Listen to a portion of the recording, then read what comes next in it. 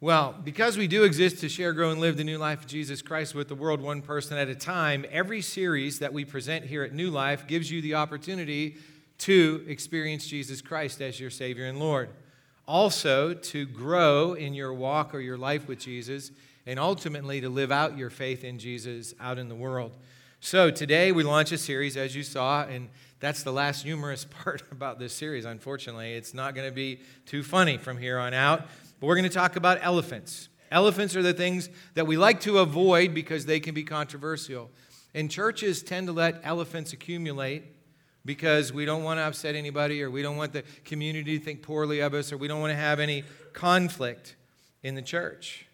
But here's the truth. We need to think about this. Jesus, or I should say the religious leaders in Jesus' day, crucified him because he dealt with the elephants that they would not address.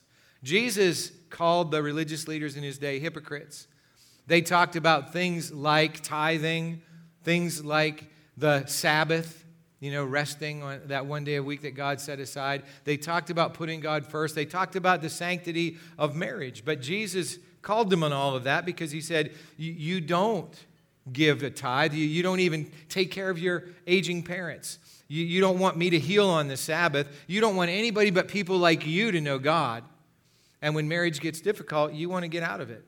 So Jesus faced hundreds of elephants in his 3-year ministry on the earth. And as a result of that, he was ultimately crucified. The bottom line for us who follow Jesus is this: Jesus' love requires far more of us than we could ever give without the Holy Spirit leading and empowering us. As we're going to talk about these elephants over the 6 weeks that come, we're going to, in every one of them, we're going to say, well, how can we do something about this?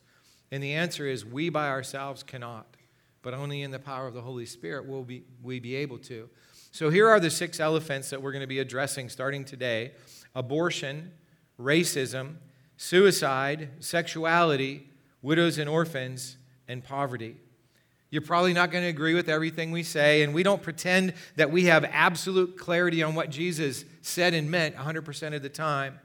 But we have sought to gain the best understanding we can of Jesus' words and of the words of the biblical writers who spoke on these particular topics.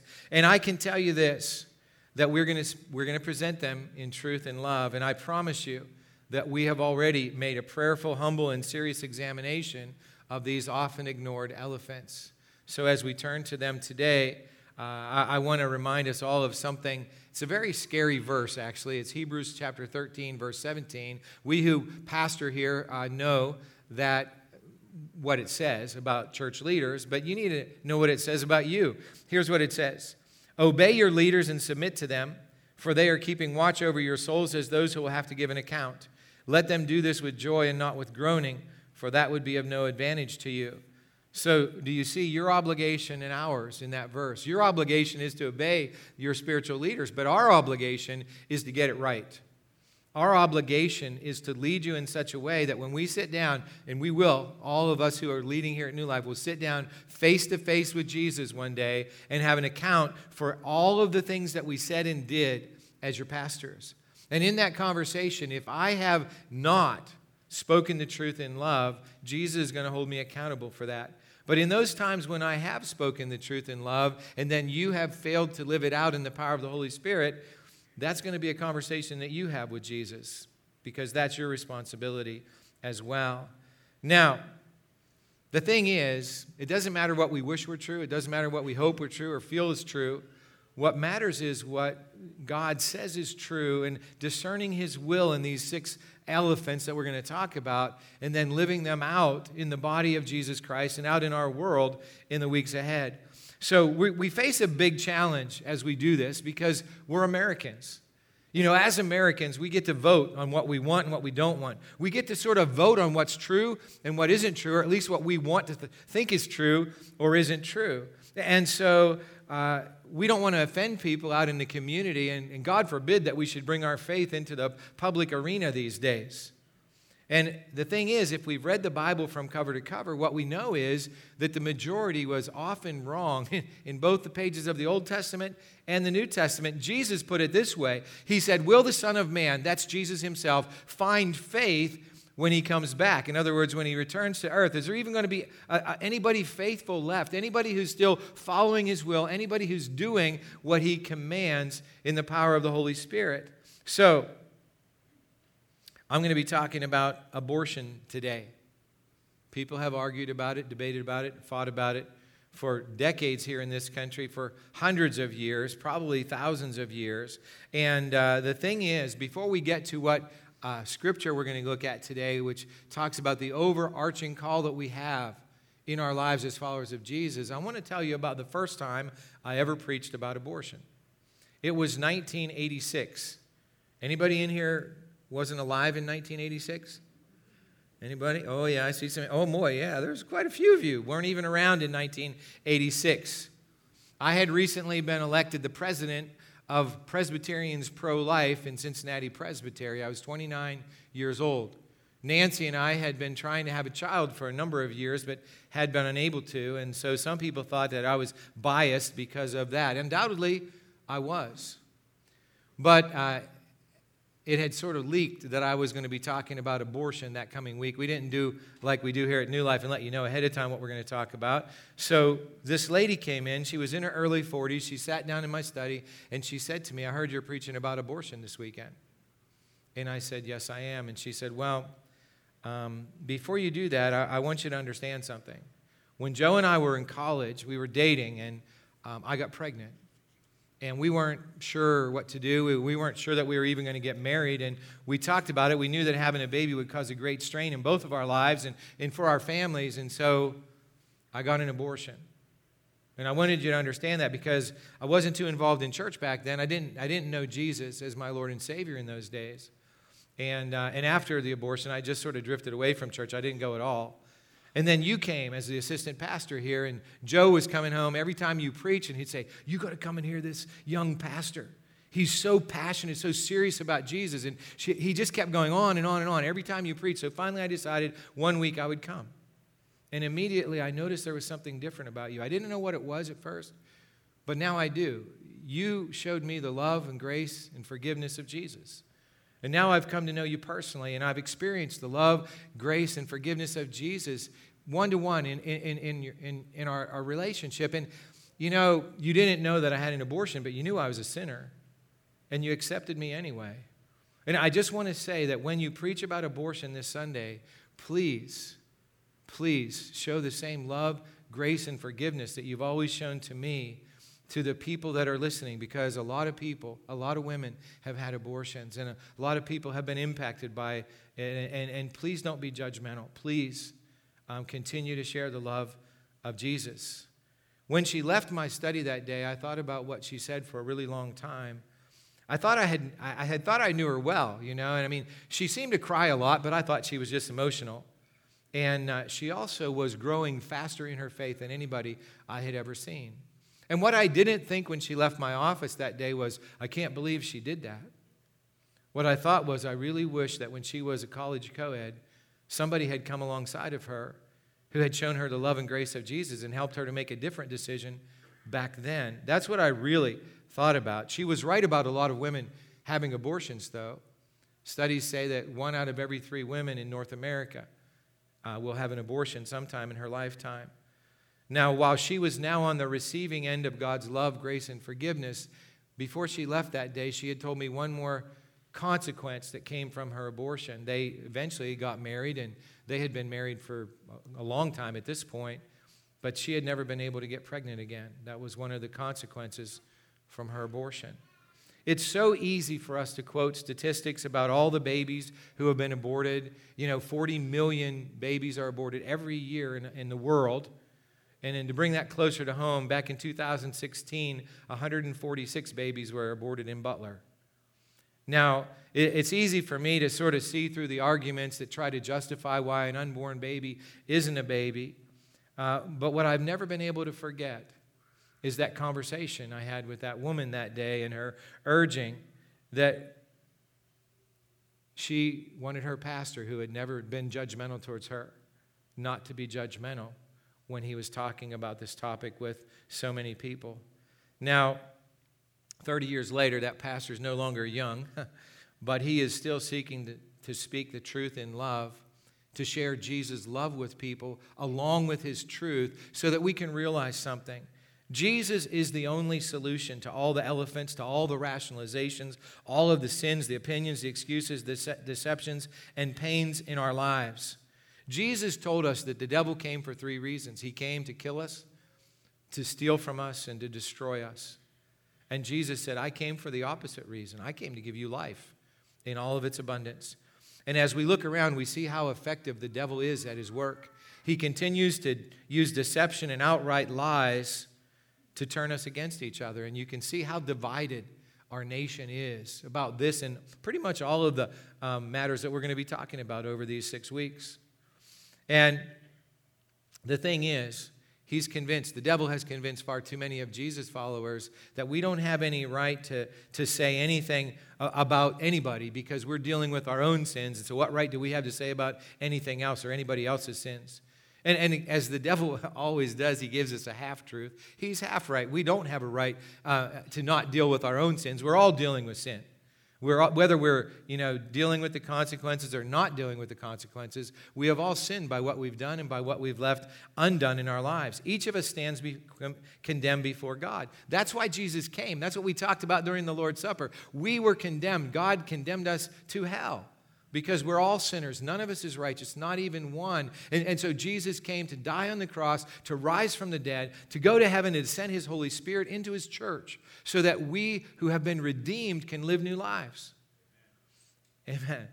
And the devil knows that. So what does he do? He does the same thing he did to Adam and Eve. He whispers in our ear.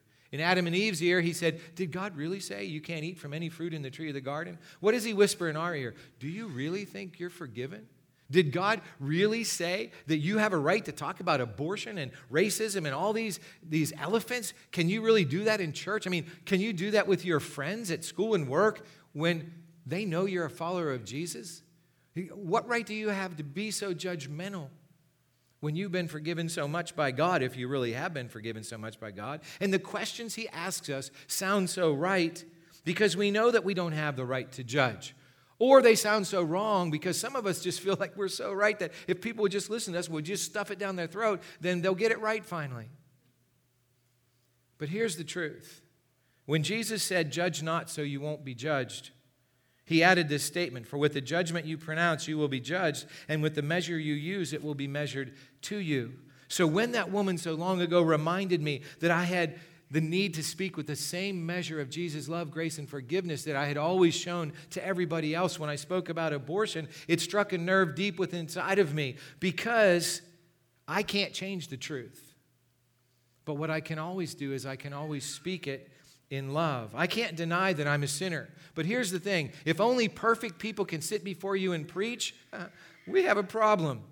Because nobody can preach. Not in a church in America or in the world is there a person who has never sinned. And if I can't come alongside of somebody who's in sin to help correct them because I'm also a sinner, then nobody's ever going to get correction and guidance. If I can't come alongside of a pregnant woman who, for whatever reason, is pregnant, but doesn't know for sure if she wants to have the baby, if I can't speak into her life because I'm not perfect, then there's no hope that we can make a difference and a change in the world. Jesus is the only one who can judge. That's what the devil will tell us, and he's right. Jesus is the only one who can judge. But what the devil won't tell us is that Jesus has given us the authority to come alongside of each other, to speak the truth in love, to correct in love, to challenge when we're going astray in love. Because the devil doesn't want us to experience anything of the blessing of God that comes when we hold the truth and love together in our lives. The devil has done such a great job lying to us that those lies are woven into the very fabric of our culture. If we don't go along with the whatever attitude of our culture, then we're haters. If anybody thinks that somebody doesn't have a right to choose anything, whatever it is these days, then we're haters. If I speak to a woman and say, you should not have an abortion, you shouldn't kill your baby, I'm a hater because I say such a thing. But here's the thing. Jesus died for our sin, and when we were born again, he said to us, how can you, he didn't say this, Paul the Apostle said this, how can we who have died to sin continue to live in it? In fact, Paul said, when we trust Jesus as Savior and Lord, we die to sin. The sin that is it's just part of us. It dies. When Jesus died on the cross, that sin died. It doesn't mean we can't sin anymore. It means we don't have to sin. It means that the Holy Spirit can give us hope and power to overcome the sin, and so that we can live in a new way, a different way that we've ever lived before. And for the first time in earnest, we can have victory in these lies, that the devil has told to us. And so, what I want to talk about today, and the take-home point will tell you what it is. And for those of you who are new or watching online for the first time, the take-home point is the point of this message. It's the one thing that we're going to take away from it that we'll hopefully pray about and live out in the week ahead. Here it is. God's love requires that we value every human life. Now, there's no hidden agenda there, but I want to go through the key words in that statement. The key words are God's love requires we value every human life. Every word's key. I can't take a word out of that statement because God's love requires that we value every human life. And God's love isn't emotion. It isn't feeling. It isn't mushy. God's love is a willingness to sacrifice on behalf of the other, to do what's better for the other person. And the greatest example of God's love ever shown is Jesus Christ when he gave his life on the cross. That wasn't good for him. It didn't benefit him. He didn't need to do it. There's no reason why he would do that, except for the love that he had for us so that we could have a new life. And as we think about that, as we look about that, what we find is the night before Jesus died, the night that he had the Last Supper, the night that he went out in the garden, sometime during that evening, he said this to his disciples, "Dear children, I will be with you only a little longer. And as I told the Jewish leaders, you will search for me, but you can't come where I'm going. So now I am giving you a new commandment. Love each other. Just as I have loved you, you should love each other. Your love for one another will prove to the world that you are my disciples." So when Jesus said, "Dear children," what was he saying? He was saying, I love you so much. You're like little children to me. And then he said, I'm not going to be around very much longer. I already told the Jews, I'm telling you, I'm going to be gone. So what are the implications of that? The implications are you need to love one another. The implications are you need to start to sacrifice for each other. You need to stop listening to the devil's lies about putting yourself first and putting somebody else first. That's what happens. And just in case they didn't get it, he said, let me give you an example. And the example is, just as I have loved you, so you are to love each other. And the thing is, at the end of it, what Jesus said was that when those on the inside love those on the inside, those on the outside are going to know that we're actually insiders. Let me put it this way.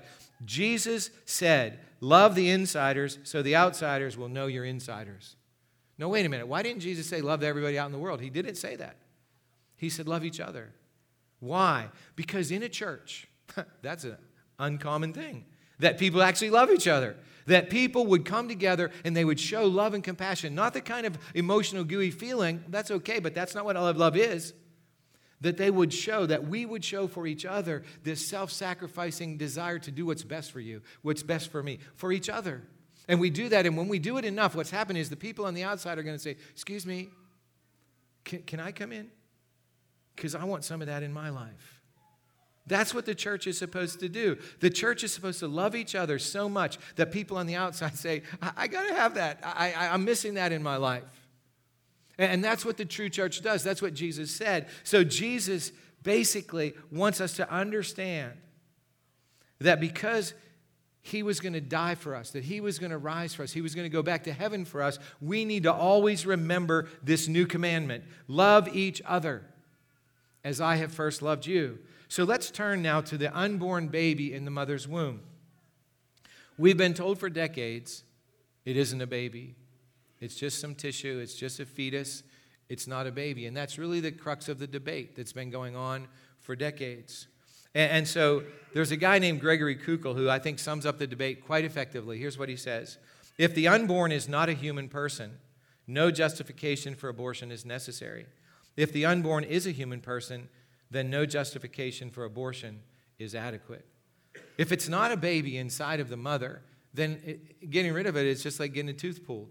There's no ramifications of that.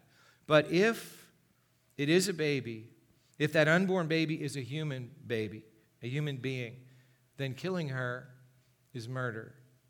So the debate has centered around four basic questions, basically over the last decades. It's come down to these four questions. And you can remember these four basic questions by the acronym SLED, because it's the size of the baby or the fetus, it's the level of development, it's the environment or the location, and it's the degree of dependency. So let's look at each of those. So the first thing that people say who say the baby inside isn't a baby is look at the size. Starts out as 2 cells, and they become 1, and then they split, become 2 before 8. And so there's a certain point where they're not really a human, but they become a human sometime. And basically now what we're saying is, depends on what state we live in, that the baby becomes a human sometime, maybe after birth. But it's all based on the size. So here's the thing. What if we were to decide as a nation, we could vote on this, that everybody under 5 feet doesn't deserve to live? There was a lady last night who's 4'11", and she didn't like that new law. You see, and you say, well, Chris, that's sort of crazy. It is sort of crazy, and that's the point. Size shouldn't determine whether somebody's a human being. It doesn't. So what about the level of development? What they say is because the fetus is inside of the mother's womb, it isn't developed enough, so basically it isn't really a person yet. But if we use the level of development argument, what if somebody comes along and says, well, unless you have a certain level of IQ or a certain level of athletic ability? What if you can't run a mile in less than 8 minutes, you don't deserve to live? And again, it's crazy, but that's the argument. The next part of the argument is environment, location. Because this being is inside the mother's womb, it's not a person. Well, again, if location can be the determiner of whether somebody's a human being, what if we decide that anybody from Gypsy, Pennsylvania doesn't deserve to live? The reason I use that is because I grew up in Gypsy, Pennsylvania. You might never have heard that before. See, location shouldn't determine whether somebody's alive or not, whether somebody's a person or not. And then the last one, and this is the biggest debate right now, is the degree of dependency. You see, the degree of dependency says that if you took that thing outside of the mother and put it, out there, it would die. It couldn't live on its own. It's so dependent. That's why it's not a human being. But here's the thing. If a baby is 2 days old and you put it outside and don't take care of it, it dies. 2 weeks old, 2 months old, 2 years old. And I don't know if you're aware, but that's the new argument now. The new argument now is, well, we shouldn't just be able to abort a baby, well, let's call it a fetus, until it's born, but maybe 2 weeks, 2 months, up to 2 years is the latest philosophical argument, because it isn't really a person yet, because it's dependent on the caregiver until a certain point. Now, some people hear that and go, how could anybody think that? And the question becomes, how could we think that any of these reasons, size or environment or degree of level of development or degree of dependency, can determine whether somebody's a human being or not? And the thing is, as we look at this, we can be angry with each other, we can debate with each other, we can argue with each other, we can talk about these situations. Has it really been done for millennia? But the woman who sat in my study that day, so long ago, begging me not to be judgmental, begging me to continue to show the love and grace of Jesus as I spoke about abortion, was right. I'm not the judge of that. You're not the judge of any of what we're talking about. The decision was already made a long, long time ago, and we don't get to argue and debate about it. And by God's grace, I'm here today. And somebody on the way out today told me, I thank God every day that my mother chose to have me. And this other guy came out, unfortunately I don't know his name, I could share it with you, but he's in his 40s, and he said there was a teenage girl, 17 years old, and she got pregnant, and she had the baby, and she let her sister raise it, and here I am. And it brought a personal nature to this discussion. So today, what all of this means for me and for you is that I have to urge us to do everything we can to value every person through God's love this week. That's our today's next step, is that I will value every person through God's love this week. That means not defending my position or your position, but it means finding that struggling co-ed and coming alongside of her in love, grace, but also in truth, and helping her through that difficult choice to make a choice for the baby. That's the one thing I've always wondered in this whole pro-choice thing is, what about the choice of the baby? Who's choosing for him or for her? And we can continue to debate all we want, but what will happen is we're going to still have babies who are dead. We're going to still have women who have abortions. We're still going to have men who don't take responsibility or who suffer in silence because they don't have anything to do with the decision, because they don't have a legal input into it. All of those things are still going to happen. Something needs to change. What we can do is we can value every person through God's love this week. Decades ago, a young girl came to me. She was about 14. And she said to me, "Chris, I'm pregnant. I don't know what to do. My parents are going to kill me when they find out." And she was from a good family, and she was a good girl. And she was pregnant, and we all know how that happened. But she didn't know what she was going to do. But she didn't tell anybody. She didn't make a decision. She came to her pastor, and she said, "Could you help me make the right choice?" And so I took her to her mom and dad, and we sat down. And the mom and dad were upset, shaken, a little angry. But at that time, what they did was so amazing and so incredible. They showed her love. And they helped their child have a child. And that child's 21 years old, and I've got to see her pretty much live. She lives in a community, and if you know the story, you have to know that that's a better story than the first one. They're both true. But the second result is so much better than the first result. And here's the thing we have to understand. If we're going to say we can value every person through God's love this week, then what we have to do is we have to back that up with action, because people are so tired of people condemning other people but aren't willing to do anything about it. And I was thinking about those 146 babies who were aborted in Butler in 2016. This church is big enough that we could have handled that. If we would have known, if we would have had the opportunity, we could have come alongside of those young women or old women, because not always teenagers that are having abortions. And we could have said, "We love you, and we know that we can help you, and we will, because your baby matters, and you matter. And we want what's best for both of you." We can do that as a church.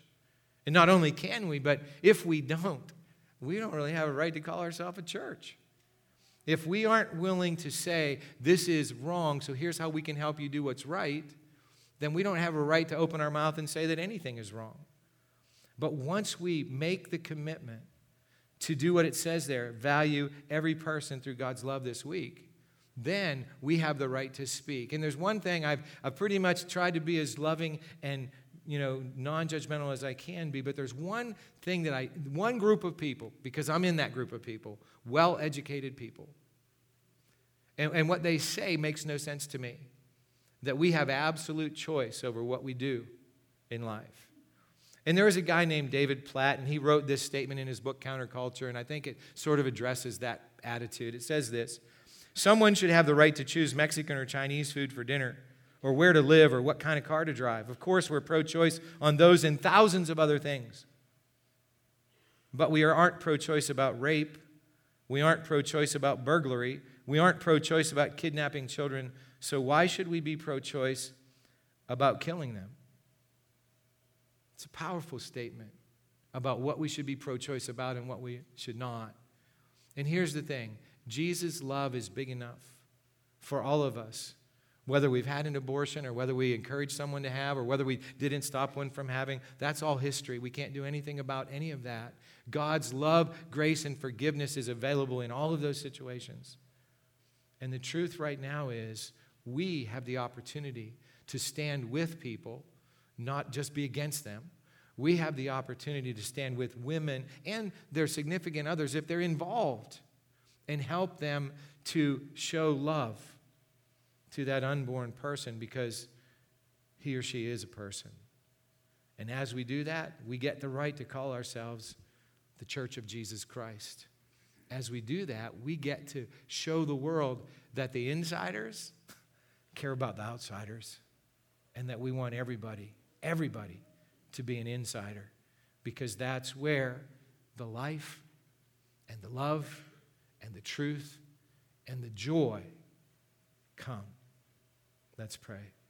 Heavenly Father, we thank you so much that you chose life for all of us in the room here today, watching online. We thank you, God, that you have chosen to give us new life, rebirth through your Son, Jesus. God, I pray for every person in this room who has struggled with this matter and who is feeling guilty or shamed.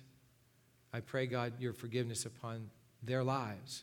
God, I pray for anyone listening or anyone here who's pregnant right now and who doesn't know what to do. God, that they would speak up and that they would receive the love of this church, this family, and that we would come alongside and not worry about what happened, but be concerned about loving every person and valuing every person as you have done to us. We pray this in Jesus' name. Amen.